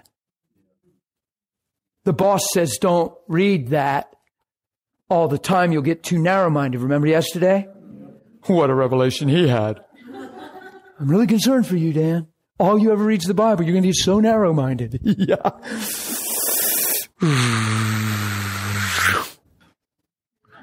My eyes single? Light. Light. It doesn't say if your eyes single, your body's flooded with light, unless, of course, you're faced with many issues and challenges. If your eyes single, you're flooded with light because you'll see all your issues and challenges through that light, and that light is truth. And it's never about you. It's never about just you. It's about manifesting Christ in every situation. Even when it involves family, loved ones, it's always about the integrity of who He is in the face of every situation. Even when it feels like you lose, your response is a sign of integrity and trust to God and worthiness to God and all that stuff. Even when you lose, even when it feels like you lose, the bottom line, a Christian can't ever lose. Oh, there might be some temporal, physical things that slip by early. People slip away on us. We tend to lose some battles in the natural. I understand. But if you really understand the big picture and the window of this little wisp and vapor of a life that we have, you'll realize you can't lose when you're in Christ Jesus. And you'll thank God for the blood of Jesus Christ that's preserved your loved one for eternity. And that'll be bigger. That'll start growing bigger than the fact that they left early. Come on. Or you put all your marbles down now, and the fact that they left early is devastating you, and now you're unproductive because you're grieved beyond measure, and you can't even function because of the natural reality of this, and even where was God and how could I ever trust again? And you put all your marbles on this natural little window called life, when this little window is a privilege to reveal the integrity of your love for Him and who He really is and why.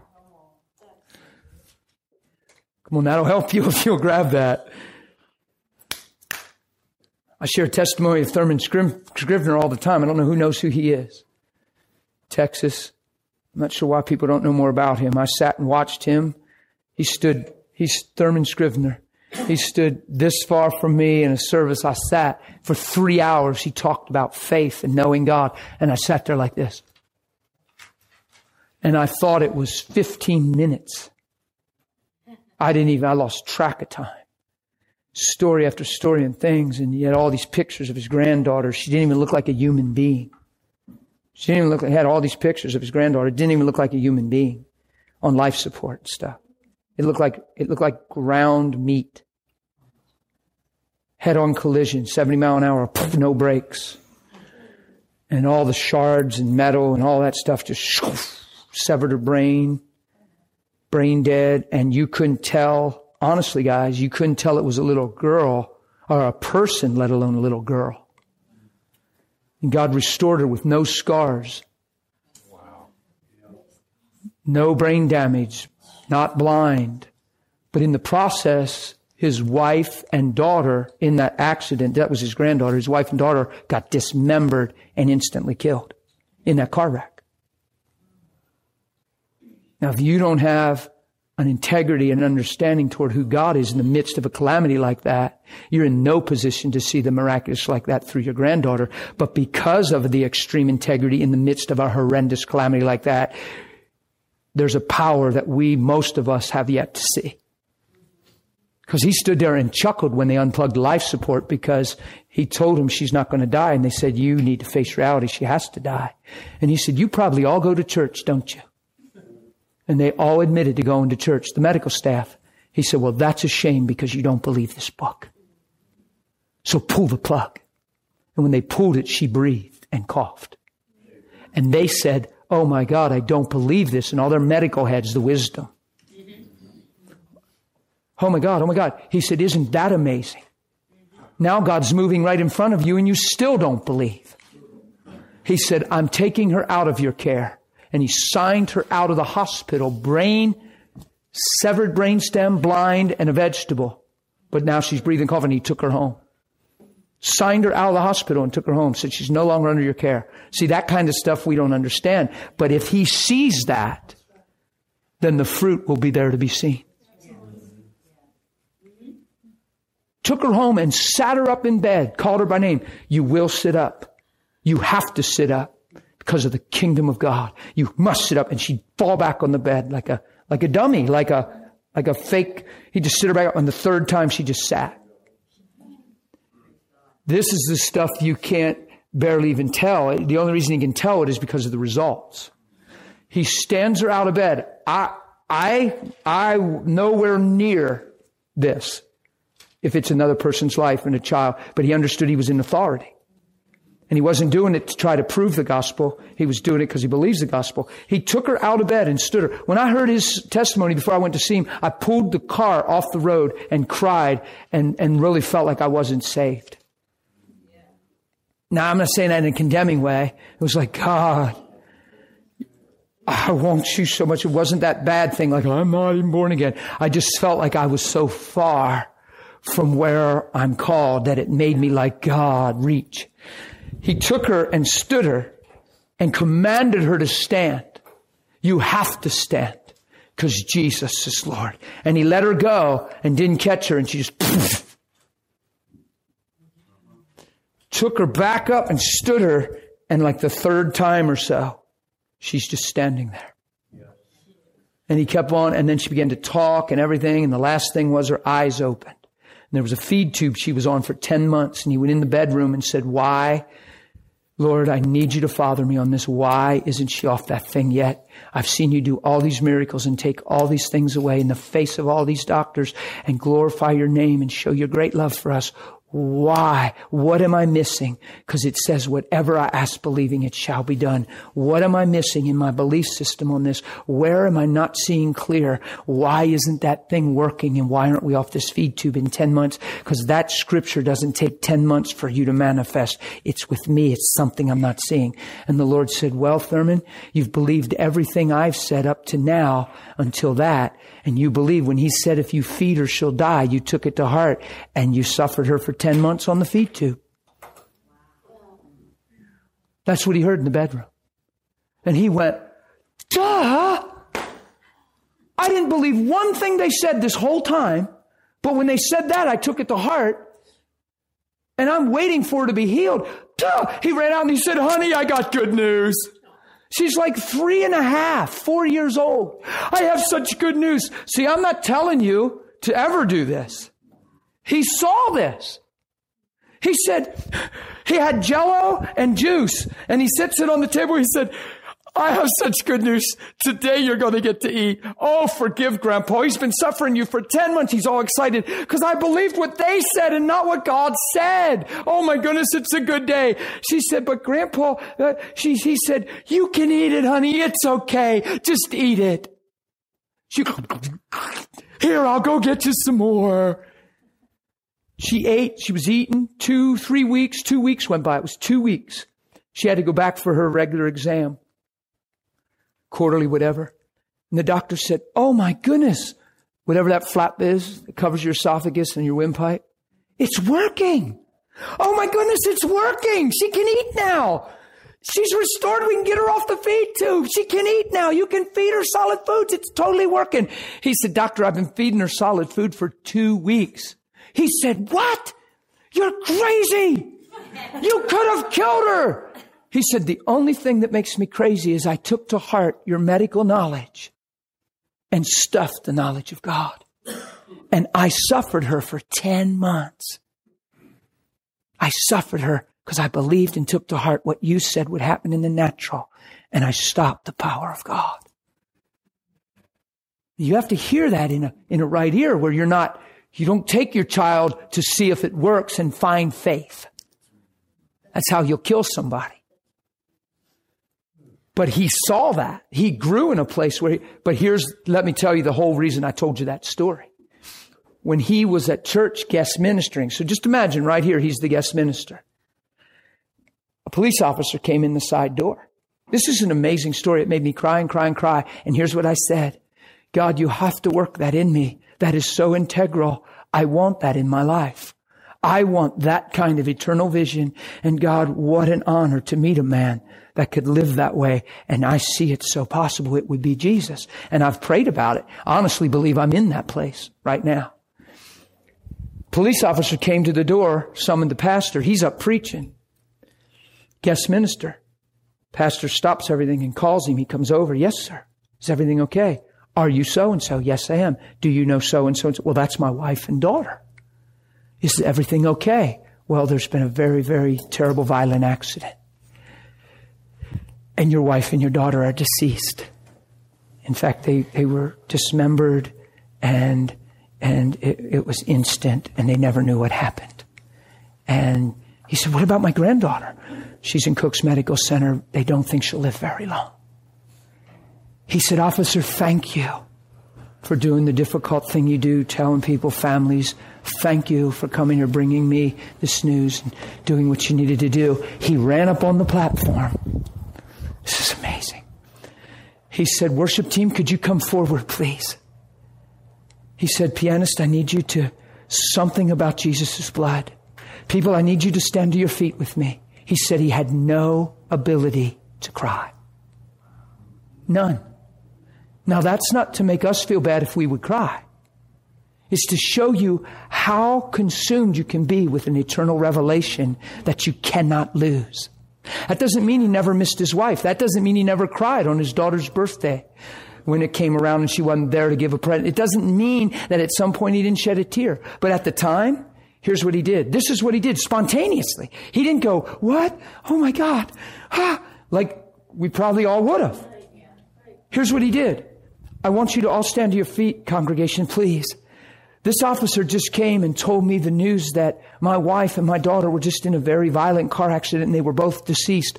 And my granddaughter's now in Cook's Medical Center. What I would love to do, if you could please, let's worship Jesus and honor him for his precious holy blood that has received my wife and my daughter into his presence for all eternity. Could we stand to our feet and honor the King of Kings and the Lord of Lords? I worship you for your blood and I thank you for preserving my family forever because of your sacrifice. Not, I thought you loved me. How could you take my wife? How could you let this happen to me? I love my wife and daughter. What are you doing? Ah!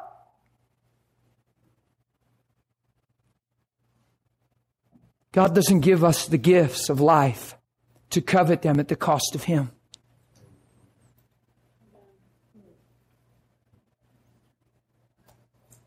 Having a child is a gift. Having a spouse is a gift. It's ordained. It's a gift. But believing the blood in eternity is where you live from. Doesn't mean we don't fight to win. But when a tragedy happens, where is our soul and understanding? When you get a phone call that you never ever thought you'd get or wanted to get, where is your revelation, your faith, and the foundation from which you live? Because that determines how well you'll do and how you'll do, period. This is heavy. You hear how quiet it is? It's not wrong to cry. But it's deceived to be overcome with the wisdom of the world. And make it all about you at the cost of who He is and start judging Him in the face of the loss. Instead of upholding Him because nothing's truly lost, only for a while. This brief moment of light affliction, that's what Paul called it. We haven't seen anything Paul went through. We read about it and shudder.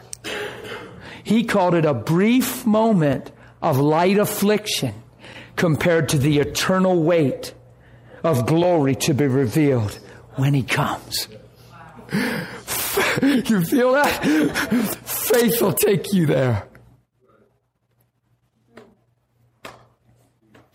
If I didn't have that experience with Thurman and that testimony, when I got the news my wife was on life support with severe brain damage, I probably would have reacted. I had no ability to react. I was just as peaceful as I am standing here right now. Because I can't see that. I can only see this. I know in my heart we can't even lose. That doesn't mean I'm not going to fight and let her slip away. But I do know in my heart we can't lose. Do you hear what I'm saying? So it's not about living, dying. It's not about, oh my God, she can't die. It's not about fighting. I already know we can't lose. But I understand He paid a price to redeem life and restore life and fulfill His will in every way. But death and the fear of death is not my motivation. It's life and the promise of life. Because through Christ, even in the face of death, we can't lose because of His blood. Come on, it's good to talk about this stuff. It's rarely talked about, this kind of stuff, because these are the wrong understandings and the motives that are in our life, or the lack of understanding, where the wisdom of the world just eats us to pieces. And we have good hearts and we want to do right and we're seeking God, and then tragedy hits, and if we don't see clear, we will mishandle and respond wrongly in a detrimental way. And you can lose years of productivity in your heart, your mind, and your life. You could suffer yourself for years. You could sit under Pam and them. They're singing all these incredible songs, and you're just trying to play the part, but your heart's spinning and your mind's reeling because of your wrong perspective, and you're just suffering through every worship song, challenging God with every word. Well, if you were so amazing, where's my girl? Well, if you were so amazing, where's my husband? Well, if you were so amazing, where's my child? And that will go through your mind over and over if you don't lay this thing out now and let a foundation of faith come. Every trial will touch you wrong. Even just circumstances. Just a furnace blowing, and in the same week your car going out. All of a sudden, there's enough to just, if you don't have a clear view. You can't lose. It's never even about death, guys. Y'all okay? Okay, I felt like I got sidetracked, but I don't think I did. I think that was good. This is very important. Because He's the author and giver of life, and He gave Jesus Christ. And we're privileged to grow in a revelation. Some of us wonder where the power of God is. I think that's a pretty easy question to answer, actually. He said, don't fear and don't worry. It's the first two things we call normal. No wonder we don't manifest the power that we could, because we don't have a clue yet who we are through Him. We just put it all on Him. Well, if He's amazing, why doesn't He heal? We're the body of Christ. He gave the earth to the children of men. He wants to reveal His wisdom through us. His intent is that through the church, the manifold wisdom of God would be revealed to the powers and principalities. Ephesians 3. You get it? So we're not waiting on God. We're privileged with the kingdom. He's waiting on us. Very patiently, because He's love. He's not tolerating us. He loves us. But I'll tell you what, there's honestly a whole lot of loss in the midst. In the natural. We need to rejoice and know we can't lose. That'll actually cause us to grow so much leaps and bounds. Because if we're just still trying to get through the natural loss, and that's still the pain of our heart, how are we ever even going to get to Him if we don't make this shift of who we are and why? And settle in our heart that you can't lose. It's like on birthdays or holidays or anniversaries, and that chair's empty. And I don't know who needs to hear this, but this is what happens. Natural knowledge, the wisdom of the world that He made foolish, rules our life. And for 2 weeks, we're nervous and upset because that day's coming, and we already know they're not there because we miss them every day. It's real. And now we know there's going to be family over and everybody's going to be laughing and shouting, and they're not going to be there. And they're the one that used to laugh the most or cut this joke and everybody loved. And now their chair's empty. It's real. And now we're just trying to eat and be okay. And then nobody's okay because we're just trying to be okay. And we're even afraid to mention Billy because we don't want to make everybody cry. And we're all trying to ignore it, but we can't because it's prevalent. And that's when all that needs to happen is one person that believes lift up their voice. Listen, guys, we're ready to sit down and eat. Listen, I want you guys to be straight with me and let me talk straight. Billy's chair's empty, and we all know why, and we're all thinking about it. Just not be afraid. No, it's okay, Aunt Mila. Aunt Milda, it's okay. Just hear where I'm going. Let's stop trying to act like it didn't happen when we can't. And let's do something we all need to do. Let's all lift our heart and our hands to the Lord Jesus Christ and thank Him for His precious blood that has Billy preserved forever and ever and ever. And let's thank God for the day he was born, that he was our son, our brother, our nephew, our uncle. And let's praise God and honor God for the life of Billy. Was it way too soon? Absolutely. Do we understand everything about it? Not at all. But we know one thing. God is good, and He sent His Son to preserve Billy's life forever. God did not take Billy, but He sure did receive him. So let's lift our hands and thank Almighty God for Billy. And then we'll sit down and eat with joy because we know we haven't lost. Even though we've lost some time with Billy, we surely haven't lost. That's the wisdom of God. Anything else will sell you short of grace. You all right? Come on, you can hear that's crackly clear. And somebody just by faith needs to speak up, or we're just trying to live this thing out. I don't know what we do. We fail to live by faith is what we do. Sometimes we try to stuff natural reality and think that's spiritual. No, you have to face natural reality through spiritual truth. Okay? You all good? Okay. Where's the scribe? For since in the wisdom of God, the world through wisdom did not know God, it pleased God through the foolishness of the message preached to save those who believe. For the Jews request a sign, Greeks after wisdom, but we preach Christ crucified. To the Jews it stumbles them. To the Greeks, utter foolishness. Right? But to those who are called, both Jews and Greeks, Christ, the power of God and the wisdom of God, because the foolishness of God is wiser than men. That's funny. The weakness of God, I never even totally understood that. The weakness of God is stronger than men. It's more of a paraphor, I believe. But watch this. Now, verse 26, this is cool. Man, we're all in. Watch. For you see your calling, brethren. He's not putting this down. He's saying this is amazing. You see your calling that not many are wise according to the flesh. There's not many among you that are mighty and noble men that are called. He's just called everyday, ordinary people that actually feel like they have more issues and more problems than God could ever even, consider them because of all this stuff. And yet we're all called.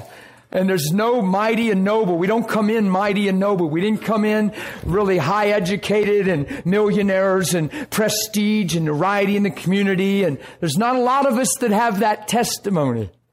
We're just everyday people. But we're here and the Spirit of God's in us, right? But God chose the foolish things of the world to put to shame the wise. God has chosen the weak things of the world to put to shame the things which are mighty. And there's actually a war there between pride and humility, that humility always wins, and there's something there we could teach out. I don't have time. The base things of the world and the things which are despised, God has chosen the things which are not to bring to nothing that which is, that is. Sounds like a 180 taking place here.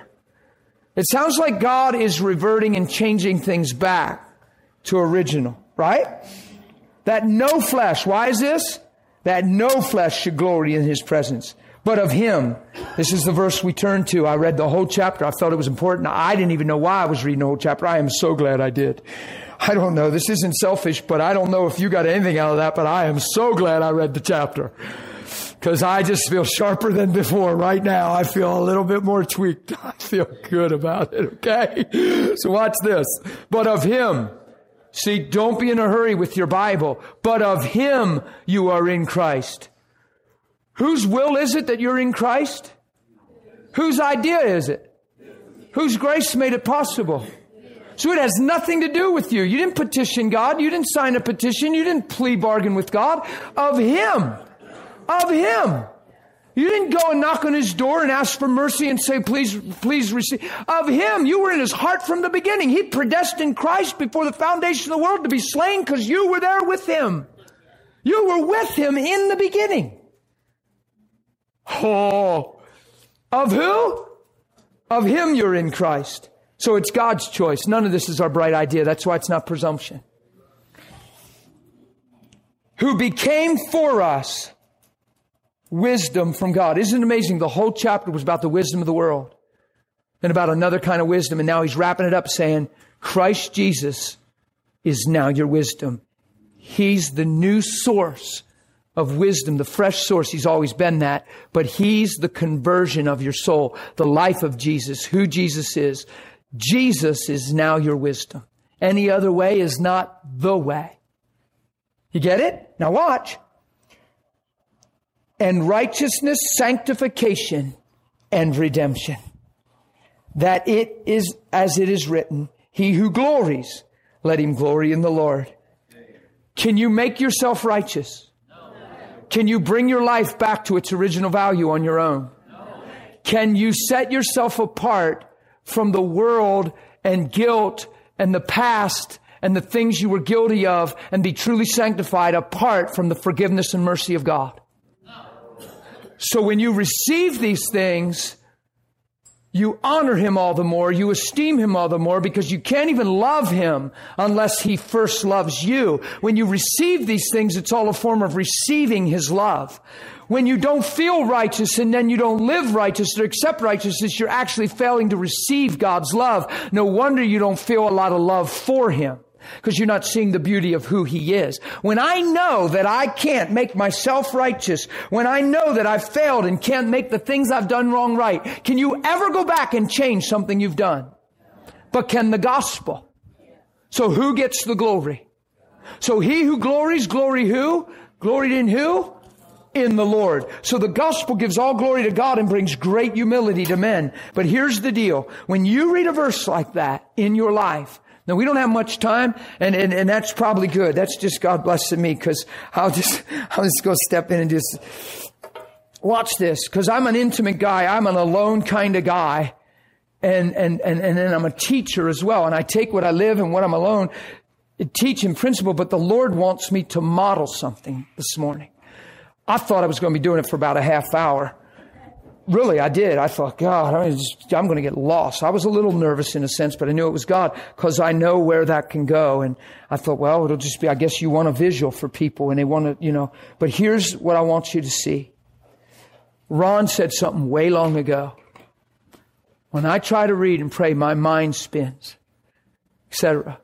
Don't just try to read and pray if that's happening to you apart from the Word. Once you learn this today, you can do this anywhere, anytime, with any section of Scripture. You can open up a psalm and get into about 3 hours of incredible prayer. Just because the psalm is focusing you and inspiring you and making it draw on truth in your spirit. And as you read who God is in the psalm and read who we are, and all of a sudden everything it's saying and meaning, you begin to back to Him. And you can read a psalm like Psalm 91 and just come out of your bedroom so assured that He's God, so assured that you're safe, so assured that there's no such thing as fear, so assured that you don't have to watch your back because He does, so assured. Do you know what I'm saying?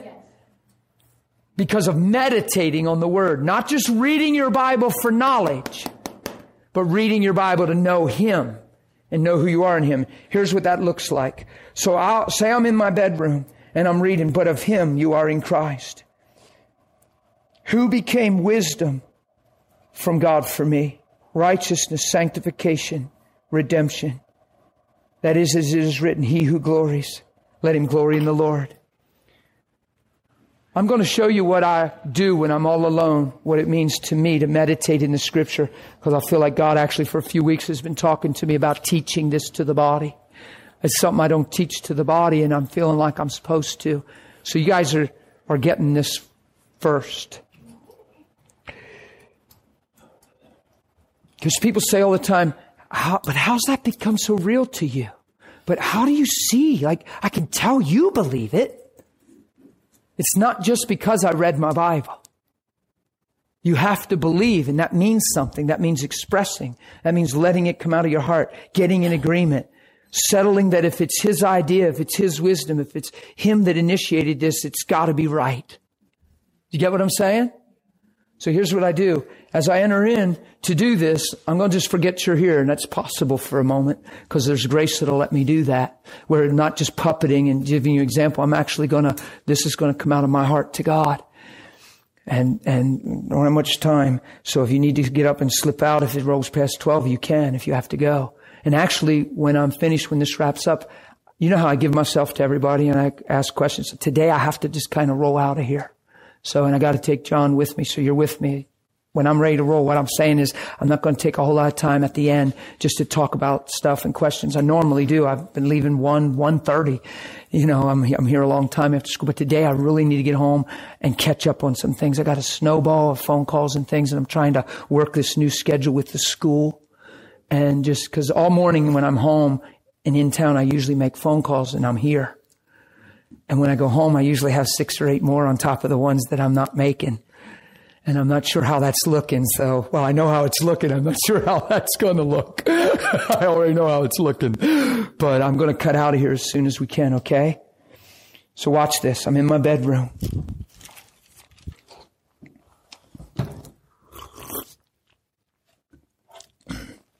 That no flesh glory in His presence, but of Him. God, it is so your idea. It is so your heart to save me. I wasn't even thinking of you. I didn't even know I was lost. I didn't even understand any of this. You knew all the time. It's your idea. You sent Christ for me while I was yet a sinner. It's your idea that I'm saved. It's your will that I'm born again. It's your will that your Spirit lives inside of me. Thank you for this amazing love. Thank you. Why wouldn't I want Almighty God on the inside of me? My life apart from you was nothing. My heart was wretched. I was frustrated. I was hurting everybody I said I loved because I didn't understand. Thank you for helping me see. Thank you for saving me through your Son. You've become wisdom for me, Jesus. Your life, the way you handled things, the way you treated men, the way you continued to just heal no matter what, the way you didn't change your tune. You never let men determine who you were because who you are determines who men are. God, I thank you that you're the one that changes my life. My eyes are on you, Jesus. Holy Spirit, I thank you that you're the one that reveals Jesus to me. You reveal the message of His life. You make it my reality. You wouldn't be in my life if you didn't want to transform me into Christ. You wouldn't be in my life if you didn't want me to follow Him profusely. You're in me and you're the hope of the glory of God. I surrender to you and I yield to you and I reveal that I don't want my own wisdom. I want your wisdom. Let the life of Jesus be clear to me. Let me see every aspect of it that you desire. I want to see the heart of God and the motive of God and understand love through Jesus' life, because any other way I'm thinking isn't the way. And God, here I am and I surrender myself to you. And I just give myself to you and I yield myself to you. And I just thank you. I'm your son and I honor you. I have never seen such wisdom. I have never known such love. There is no one that could ever touch my heart like you touch me. I'm here righteous right now. You're not just wise and it's not just wisdom. I've been made right. I'm right with you. You'll never see me for sin. You'll never see me for fault. You'll never see me for failure. You'll only see me for what I'm called to and what you've predestined me to, what you made me to be from the beginning. God, I'm yours and you're mine. I'm home. Thanks for receiving me. I am so thankful, Lord God, for the redemption of this gospel. I am in the world, but I am so not of it. You have separated me out. I am not afraid. Never again will my heart fear. You're my helper. You're the one that loves me. You're faithful. There's no turning. There's no shadow in you. I know who you are. You don't keep me guessing. You don't make me wandering. I know who you are. The truth about you is established in my heart, and fear has been driven out. Worry is a thing of the past. I've been made brand new. Holy Spirit, I thank you for the revelation. I thank you for making these things real to me. I am redeemed. It's as if I've never touched sin. It's as if I never lived one day of natural life. I am in the realm of the Spirit. I'm seated with you in heavenly places. You are surely my King. I am in the world. I'm not of the world. I'm not of selfishness and offense. I'm not of self-centered desire. You are making me a man of love. I say yes to you. I am truly a man of God by your grace, by your good pleasure. You are working an amazing thing in me. I like what you're doing. I like who I am. I like who I am in you. Keep moving in me. Keep forming me and molding me. And when I leave this room today and I look through this eye, I thank you. It's yours. I thank you. I see with the vision of God. Oh, I appreciate the 2010 vision that I have. But more than that, God, I thank you for the vision of God. I just thank you right now for loving me. And I just thank you. I am born again. I'll never die. I'll never be alone. I'll never be afraid. You have come and you never, ever, ever will go away. That's what meditating on the scripture looks like. You get it? That's just an example. You read one verse. Your mind, Ron, if you start doing this, no way will be distracted. No way. Wow. Okay, I was going to give you one more example in Psalms, but I'm not. I'm going to leave you with that. That's meditating in the scripture. Watch this.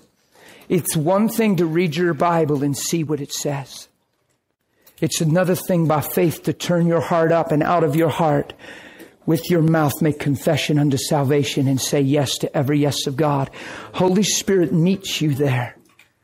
You have to understand that I'm saved 15 years. Don't you think, well, yeah, okay, so I got a long way to go. I got to be saved. I've been doing that from the beginning.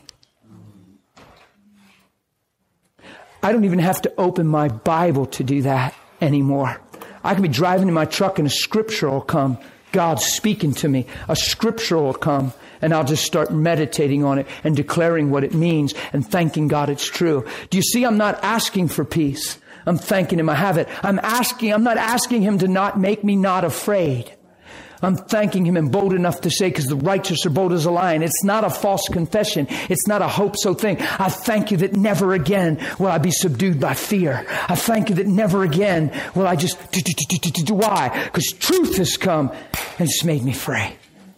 I'm not waiting for the day I don't feel afraid. That day has come and fear is driven out of my life by the gospel because wisdom has changed. And the only reason I was afraid is because of the wisdom I possessed. Wisdom has changed. Do you get it?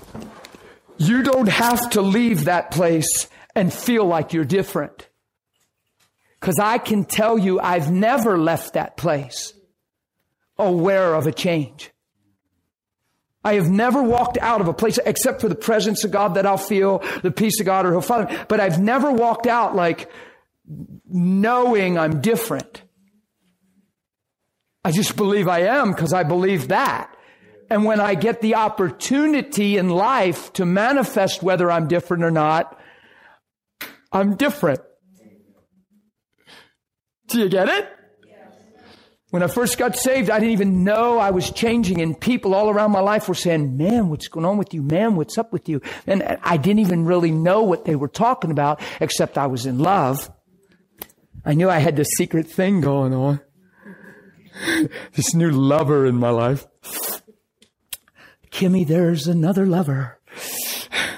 She actually knew it and was freaked out and mad at it for a while, but because she was hurt.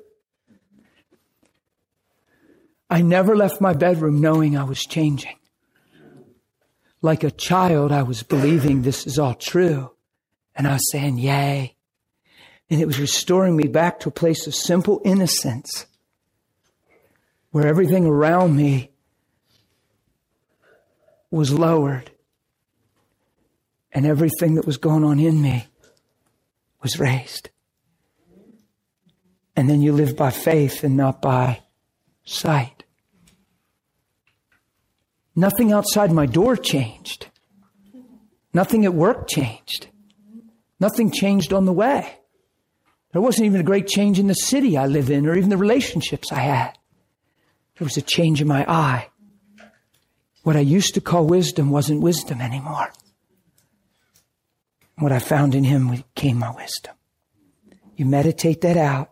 You enter in. Right there, that track I was on, I just did that by grace and pulled out by grace. I could have been on that track. Who knows? Where does that end? Where does that even lead you? Oh, you get it? So go on a journey. Start meditating. Don't just read your Bible to feel Christian and feel like you're doing what you should. Meditate on the Word. Don't be in a hurry. Read one or two things that are starting to speak to you and camp there till it becomes yours. He had me in Philippians chapter 2 for 13 weeks and told me don't read anywhere else. Years and years ago. Philippians 2 for 13 weeks. Why? He was saying, I don't want you to know that. I want you to become that. And when you become that, I'll let you read somewhere else so that everything you read will be seen through that. And then you won't be a Bible egghead. You'll be a revelation of Christ. Did you get it?